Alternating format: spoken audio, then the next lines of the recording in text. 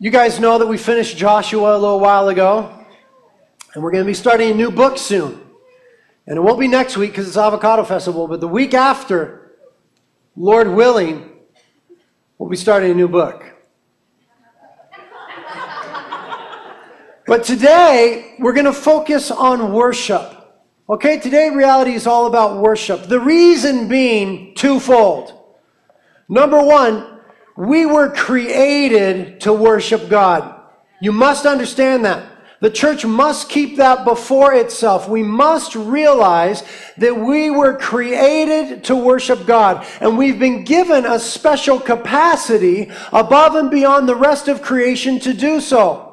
We were created to worship God. The realization of that will be when we get to heaven and we find ourselves worshiping 24/7, 365 forever.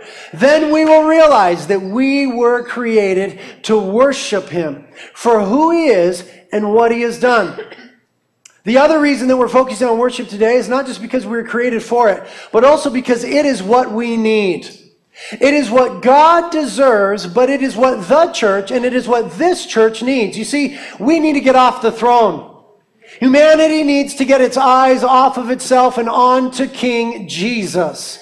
And worship is good for the soul because when we worship Him passionately, we get over ourselves and into who He is. And it restores us to the right place, which is humble. Humble yourselves under the mighty hand of God, saith the Scriptures. Humbling ourselves under God and exalting Him, getting Him on the throne. We are so self-absorbed, so egocentric, so myopic in our vision. We're so absorbed with self. And what frees us from that in the most wonderful way, in the shadow of the cross, is when we worship the King with every fiber of our being. And so we're just setting aside a Sunday today to focus on worship. Now, let's read Psalm 95. It's a psalm by David. It's a good one. Psalm 95, starting in verse 1, David writes, "O come, let us sing for joy to the Lord. Let us shout joyfully to the rock of our salvation. Let us come before His presence with thanksgiving. Let us shout joyfully to Him with psalms. For the Lord is a great God and a great King above all gods, in whose hand are the depths of the earth. The peaks of the mountain are His also. The sea is His, for it is He who made it, and His hands form the dry land." Amen? Amen. Verse 6, David says, "Come, let us worship and bow down. Let us kneel before the Lord our Maker. For He is our God, and we are the people of His pasture and the sheep of His hand." And he continues, "Today, if you would hear His voice, do not harden your hearts as at Meribah, as in the day of Massah in the wilderness, when your fathers tested me. They tried me, though they had seen my work. For 40 years I loathed that generation, and said, they are a people who err in their heart, and they do not know my ways, says the Lord. Therefore I swore in my anger, truly they shall not enter into my rest." Let's pray. We thank You, Lord, that there remains for us a Sabbath rest, as the book of Hebrews says. That Jesus, You are our rest. You are our peace. You are our sanctuary. And also, Lord, You are our joy. You are our exaltation. You are our King. You are the fuel that we feed upon. You are the fire in our hearts. You are the bread of life and living waters. Jesus, You are all in all. You are the center. You are the one. Through You, all things were created. Nothing exists apart from You, and all things were created for You. You are the beginning and the end. You are the initiator, and You are the consummation. And so we ask that Jesus Christ, You would be upon the throne of our hearts today.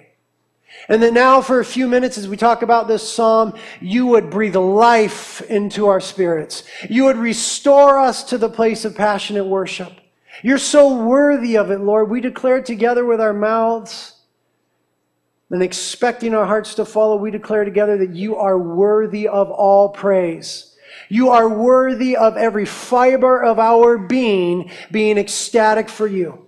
And so we just ask that, Holy Spirit, You would reveal Jesus in such a way now in our midst. And You do a work in our hearts. Restore us to that thing for which we are created, passionately praising Your name. Lord, would you please help me to communicate your truths by your Spirit? We ask it together in Jesus' name. Amen. Now, as I said, Psalm 95 is by David. It doesn't say that there in the text of Psalm 95, but Hebrews chapter 4, verse 7 attributes the psalm to David. Here's one thing I want to impress on you about David. David was many things in his life, like you and I. He was many things. He was a father. He was a husband. He was a grandfather. He was a warrior. He was a king. He was a musician. He was a singer. He was a songwriter. He was a lion killer and a bear killer. He was a giant killer. David was a whole lot of things. But at the end of the day, David was a worshiper. At the core of his identity, above and beyond everything else that he did and was, David was a worshiper. And beyond that, David was an encourager of God's people. In these Psalms, and in this Psalm in particular, he's encouraging us to engage in worshiping the Lord. Because David knew something that we sometimes miss.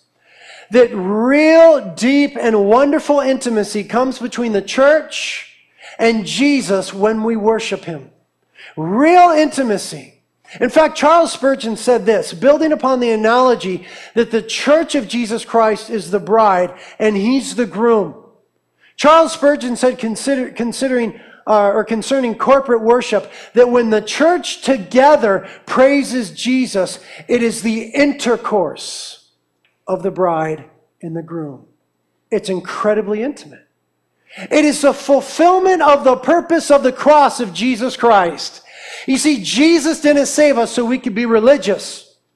He didn't save us so that we could have nice buildings. He didn't save us so that we could be free from a few bad habits. He didn't save us so that when we get old and this body gives out, we might have somewhere to go. Those are parts of it, but the main reason he saved us was to bring us into an intimate love affair.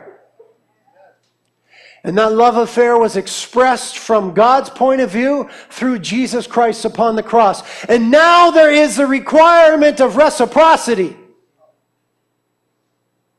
And the way that we respond to the love of God is by worshiping the King. David knew that an incredible degree and experience of intimacy comes with God when we praise his name and worship him. That's why he was an encourager of God's people. He says us or we 8 times in 4 sentences in the first half of the psalm. That's hard to do. Us or we 8 times in 4 sentences. He's saying, come on guys, let us worship and bow down. We need to get into this thing. He didn't want anybody to miss out on worshiping the Lord. And you know, so much of the church does. They don't view it correctly, or they don't engage in it. They think it's some superfluous thing, or it becomes some silly ritual for them. But it's meant to be a meaningful, heartfelt, passionate expression of a love affair that we have with the God of the universe. A.W. Tozer said this. He said, true worship is being captivated, charmed, and entranced with who God is. Captivated, charmed, and entranced with who God is. David was captivated, charmed, and entranced with who God was. Now I ask us, individuals, from a place of love and humility, I ask us today, are you captivated and charmed and entranced with the person of Jesus Christ? If you're not, why not? Where's the disconnect? What's going on in your heart, in your corazon? What's gotten in the way? What's happening that you're no longer captivated, charmed, and entranced with who Jesus is? If you're not at this moment, listen to me.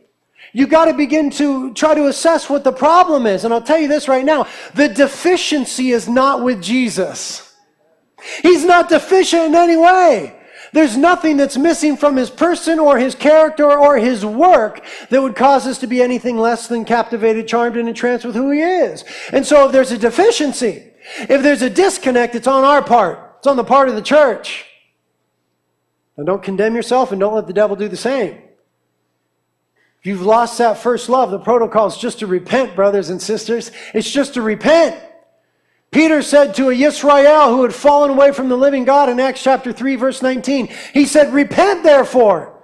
that your sins may be wiped away, and times of refreshing may come from being in the presence of the living God. You see, when we repent, it restores us to the place of intimacy, back into His presence. And listen, when you are in God's presence, it is impossible not to be captivated, charmed, and entranced with who He is. Amen?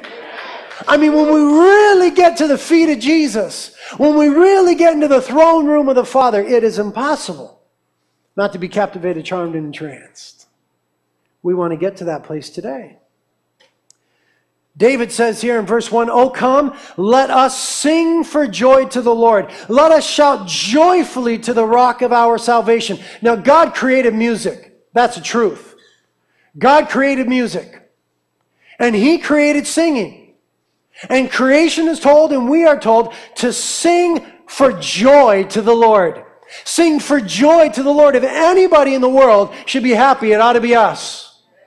You know, I've heard rumors around town about reality, about the church. There's a lot of them. But one of them is this: "Oh, that church, they're the happy clappies." And when I hear that, I say, thank you, amen, glory to Jesus Christ. Because we ought to be happy, and we have a reason to be clappy. He says there, "Let us shout joyfully to the rock of our salvation." The church should never be quiet. Have you read the book of Revelation? 84 times it talks about how loud heaven is. If you're quiet now, you're in for a surprise when you get there. Shout joyfully to the rock of our salvation. To the rock of our salvation. Jesus is the rock. And we have been saved. Sometimes we forget the fact that we were going to hell. And we deserved every moment of it. And hell is a place where there's separation from God. And hell is a place where there's weeping and the gnashing of teeth and outer darkness and burning, a fire that's never quenched, and a worm that consumes the flesh and never dies. It's a horrific place. And all of humanity deserves it. But we have been saved from hell. And we've been saved to heaven and to abundant life with Jesus Christ. I mean, do you understand from which we've been saved? The glory to which we've been saved. If anybody's going to get loud and start shouting, it ought to be the Church of Jesus Christ. Shout joyfully to the rock of our salvation, the glorious gospel. Sometime if you start to forget, you ought to just go read the book of Romans. Just read it through about 8 times back to back. Remind you of the depravity of humanity, the sinfulness of man, and the glory of God, and in that He saved us. He didn't have to do it. He willingly did it, and it's absolutely beautiful. And we ought to sing for joy and shout joyfully to the rock. Amen? Verse 2 says, "Let us come before His presence with thanksgiving. Let us shout joyfully to Him with psalms." Now, thanksgiving is the right response to who God is and what God has done. And there's really no other way to approach God. It's very clear throughout the Scriptures that the protocol for approaching God is with thanksgiving and praise. If you want to come into His presence, start to thank and praise Him. When you feel removed from Him, start to thank and praise Him. When you feel overwhelmed by circumstances, intimidated by the enemy, weighed down by the flesh, start to thank and praise the Lord. And it brings us through the gates and into the courts. Come before Him with thanksgiving. Sometimes we need to repent for a lack of gratitude in our little redeemed hearts. We ought to be so thankful for what Jesus did upon the cross, for what He's doing in our lives right now, and what He's doing in the future. He's coming again, amen? We ought to be so thankful at that. We ought to be so filled with gratitude. Gratitude is a right response to who God is and what He has done. Verse 3 says it, "The Lord is a great God and a great King above all gods, in whose hand are the depths of the earth. The peaks of the mountains are His also. The sea is His, for it is He who made it. And His hands formed the dry land." He's a creator of all things. He's the beginning of all things. The angels understand what the church so often fails to recognize. You see, the angels are in the presence of God. And the Bible says about them that they never cease to say, "Holy, holy, holy is the Lord God Almighty, who was, who is, and who is to come." They never cease to say it. They never grow weary of it. See, they know something we don't know. Now, we can't condemn ourselves. The New Testament says that now we see dimly as through a glass. But when the perfect comes, oh, then we'll see. When we see Jesus face to face, we will be like the angels, not in that we'll get wings. The Bible doesn't teach that. But we'll be like them in the sense that we will see him. And we will never be able to stop praising him. We ought to take a clue from the angels in that sense, that they never get bored with the presence of God. If church has gotten boring for you, I'm asking you, where's the disconnect? Where's the deficiency? It's not with God.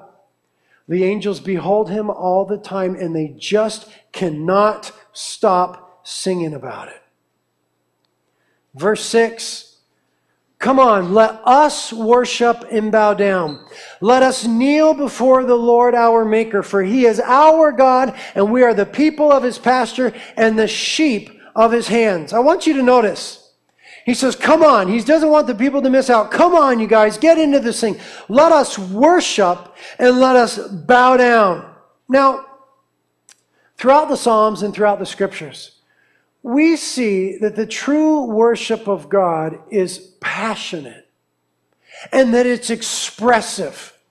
We don't see in the Scriptures hands in the pocket sort of worship. It just isn't there. Now, truly it is an expression of the heart, and I'll agree with you that your heart could just be in full adoration of the King and have your hands in the pocket. I agree with you. But I'll suggest to you that usually if the hands are in the pocket and there's no outer expression, that there's usually not a whole lot happening in the heart. When it comes to Jesus Christ and our adoration toward him, we should wear our emotions on our sleeve. I mean, the Bible talks about bowing down. When was the last time you did that? Bowing down. Bowing down. Kneeling before the Lord, getting on your face before the Lord, singing to the Lord, shouting to the Lord, clapping to the Lord. Oh my goodness, it even talks about dancing to the Lord. Dancing to the Lord. King David did it. He did it in his chonies. In the linen ephod, in his underwear, 2 Samuel 6, he danced to the Lord. And it says there, he danced with all his might. Literally in the Hebrew, it means that he whirled around. He did the spinning choni dance before the Lord. Now the Bible says that he was a man after God's own heart. He had an intricate and intimate understanding of who God was. And so when it came opportunity for him to express his feelings to God, his thankfulness to God, his adoration to God, well, he was expressive about it. There was no fear in him lifting hands, no fear to shout unto the Lord, singing at the top of his lungs, bowing down, dancing around, whatever you have. You see, worship is an expression of adoration. So is our obedience. Jesus said, if you love me, you'll obey me, but that's another sermon. I'm talking about corporate sing-song right now. It's an expression of the bride's adoration to the groom and to the king. And because it's an expression of adoration, and it's a picture of reciprocity because of the cross of Jesus Christ, it just ought to be passionate. There's a lot of things that we do passionately.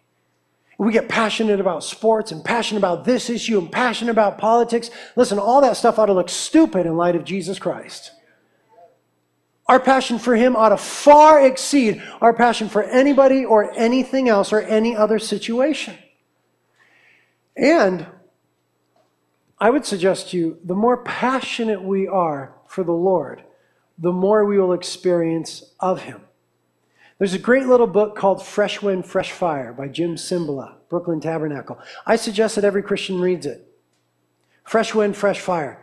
One of the things he says in that book is profound. It's impacted my life for years. He said this, very simple statement. He said, in the church, God will manifest himself in direct proportion to our passion for him. Let me say it again.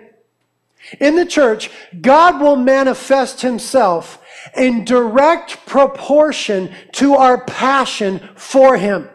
Now, when you come to church, don't you want to see Jesus Christ? Aren't you coming here? Aren't we coming here to meet with the King? To do it corporately? We do it on our own throughout the week and wherever we are, and that's good. But let us not forsake the assembling of ourselves together, as the book of Hebrews says. And when we come together, don't we want to see Jesus? We don't want to see Britt. We don't want to see Dominic. We don't want to see Pastor G. We don't even really want to see each other that much. We want to see Jesus.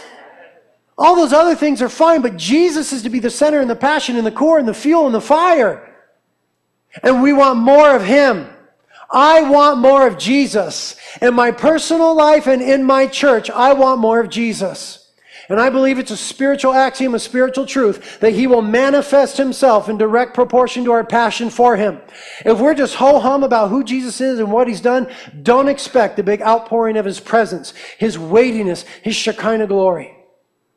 But when His people are passionate, and they ought to be, then I believe the Lord manifests Himself in the most wonderful way. Does anybody know what I'm talking about? Anybody know what I'm talking about? Now, sometimes you just don't feel like worshiping. I mean, let's be honest. Let's not pretend, let's not play little Sunday morning games. Sometimes you don't feel like it. You came in here, Starbucks burnt your coffee. They always do. You're bummed out.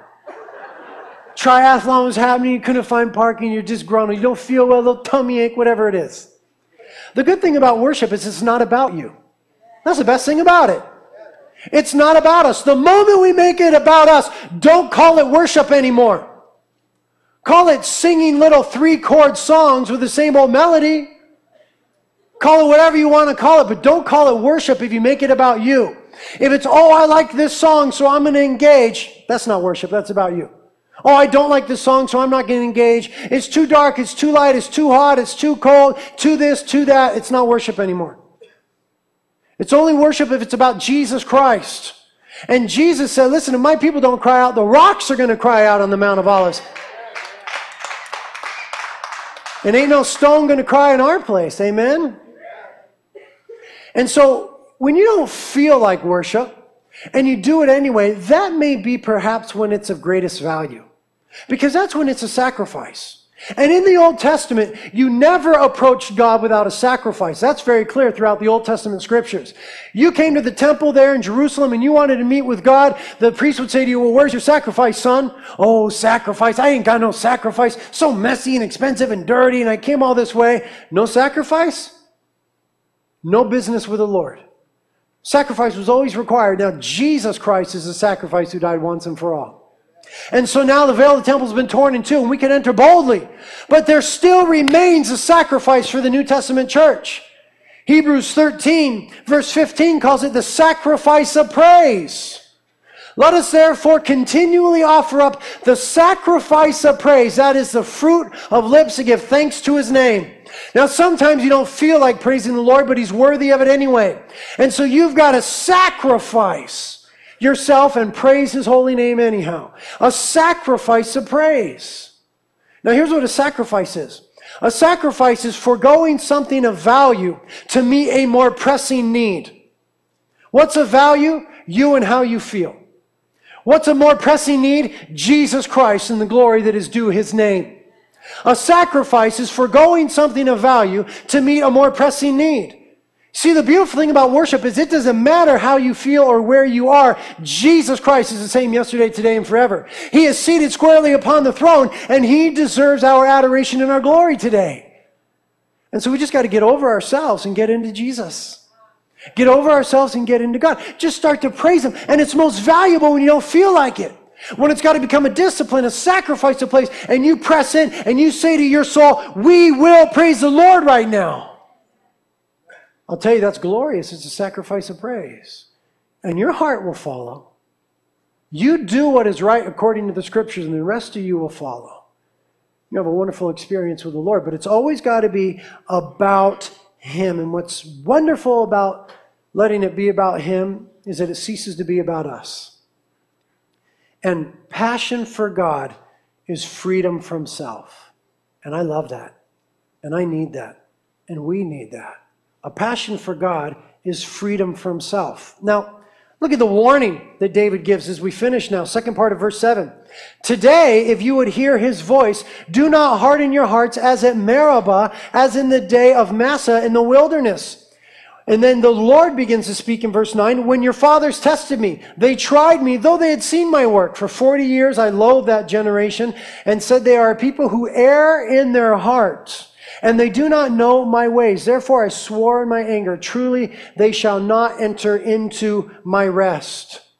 David is reminding them of something that happened in Exodus chapter 17. That's when they were wandering in the wilderness and there was no water. They were experiencing some dry times, and so they begin to grumble and complain against Moses and the Lord.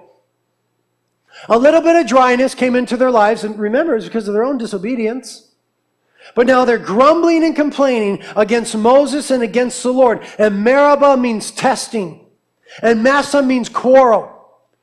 And so he exhorts Israel to worship. He's exhorting us to worship. And then he says, don't harden your hearts when you hear this message. Why? Because there's a tendency in fallen humanity to harden their hearts because people want to be on the throne. And they want it to be about them.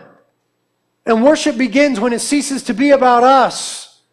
And so the psalmist says, don't harden your hearts. Just like Israel when they were experiencing dry times in Exodus 17, and they started to complain. And what they began to say is God with us or not? What's going on here? We're dissatisfied.